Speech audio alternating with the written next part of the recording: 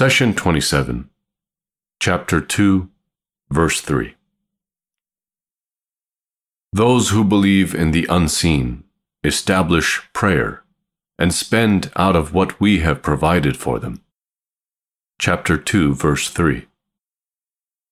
We continue with the qualities that you and I should possess and practice in order to receive God's support and divine guidance. In the previous session, we covered the first quality, which is to be mindful of God. The quality we come across next is those who believe in the unseen. What is the unseen? Why does it hold so much importance that God made it one of the first conditions for His guidance and protection? Literally, the unseen refers to anything that is absent from our senses. No one argues regarding the objects we can see, hear, touch, taste, and smell. The unseen, on the other hand, cannot be perceived with the senses. In addition to the 5 main senses, hearing, sight, smell, taste, and touch, we have many abilities that help us perceive things. For example, suppose there are 2 bags of the same size and shape in front of you. Can you tell through your 5 senses which one is heavier? Most likely you would have to guess. However, if you carry 1 bag in each arm, it would be easy for you to tell. Through which sense did you perceive the relative weight of the bags? It is through muscle tone, because the muscles in one arm strain slightly more to carry the heavier bag. In another example, you enter a shop to buy clothes. The seller puts 2 shirts in front of you, and as soon as you rub the fabric of the shirts between your index finger and thumb, you realize that one is thicker than the other by a fraction of a millimeter. Through which sense did you perceive this? Again, you cannot perceive this by sight or touch. It was through the spatial distance between your fingers. When you feel hunger, which sense is telling you that you're hungry? Which sense wakes you up from your sleep? In fact, each one of us possesses many perceptive abilities. Therefore, it is incorrect to say that something is unseen if it cannot be perceived with our 5 senses. The unseen referred to in this verse is beyond all our senses and perceptive abilities. Let's take this a step further. If a student was given an algebra equation to solve, and later he or she came up with the answer, do we say that this student has uncovered the unseen? The answer is no, because the student concluded the solution based on a set rules and principles.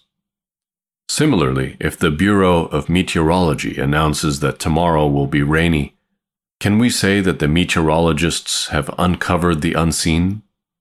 Again, the answer is no, because they based their conclusions on knowledge and research. The unseen referred to in this verse cannot be concluded through the knowledge of principles and research. And lastly, if a friend informs you that your stolen mobile phone is with so-and-so at this location, does it mean that your friend has the knowledge of the unseen? The answer is no, because the unseen is not known by you or your alike. In this case, for example, the thief and the person to whom the stolen phone was sold, and maybe a witness to the crime, all know who stole and what had occurred. The unseen referred to in this verse is not known to your equal. How about God's other creation? Do they have the knowledge of the unseen? We find the answer to this question in the Quran. God says about the creation of Adam, "And He taught Adam the names of all things. Then He placed them before the angels and said, 'Tell me the names of these if you are right.' They said, 'Glory be to you. We have no knowledge except what you have taught us. You are the all-knowing, the all-wise.' He said, 'Adam, tell them their names.' When he had told them their names, he said, 'Did I not tell you that I know the unseen of the heavens and the earth, and I know what you reveal and what you hide?' chapter 2, verses 31 through 33. And in another example, when Prophet Solomon, peace be upon him, died, the jinn whom God had subjugated to work for Solomon did not know of his death until termites ate his staff, as illustrated in the following verse. When we decreed that Solomon should die, no one knew of his death except for a crawling creature of the earth who ate up his staff. When he fell down, the jinn realized that if they had known about the unseen, they would not have remained in such a humiliating torment for so long. Chapter 34, verse 14. Likewise, even prophets and messengers do not know the unseen.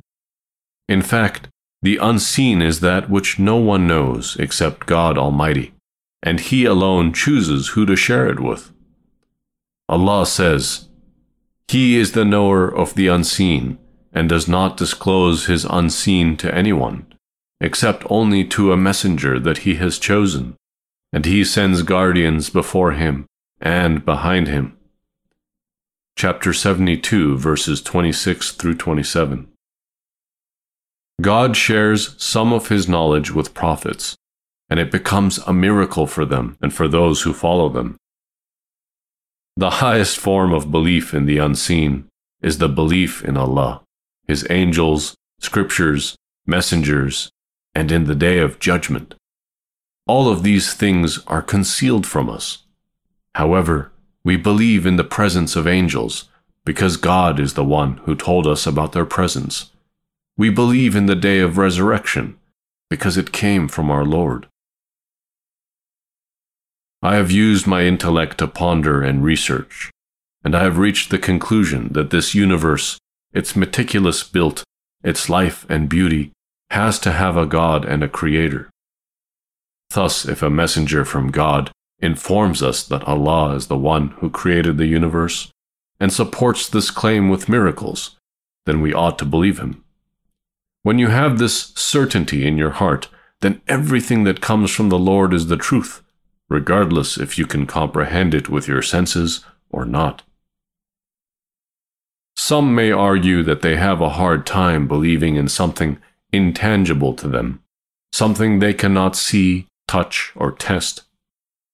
Keep in mind that the existence of something and realizing that something exists are two different things. For example, germs existed on Earth for billions of years. Moreover, people had observed the effects of diseases in their bodies, such as fever, infection, and so on, without knowing what is causing it.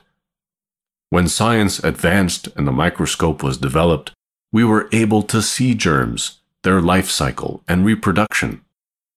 Did bacteria come into existence the minute they were first observed under the microscope? Or were they there the whole time while we were completely unaware? The lack of our ability to see something does not mean it does not exist. God Almighty left some of His creation undiscovered by humans for a particular period of time so that we may progress and come to their discovery. Our faith in Him becomes stronger when we discover many things around us that were previously unseen. Let's look at another example of something even more intimate. The soul in your body gives you life. Have you seen your soul? Have you heard, tasted, or smelled it? Of course not. You came to know about your soul through its impact of giving your body life. If you have a hard time locating and comprehending something within yourself, then how do you expect to comprehend the existence of God with your senses? The Lord, however, did not leave us without presenting many clues to the thoughtful mind.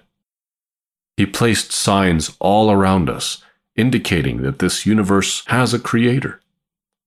Life could not have come to being in this meticulous order by coincidence.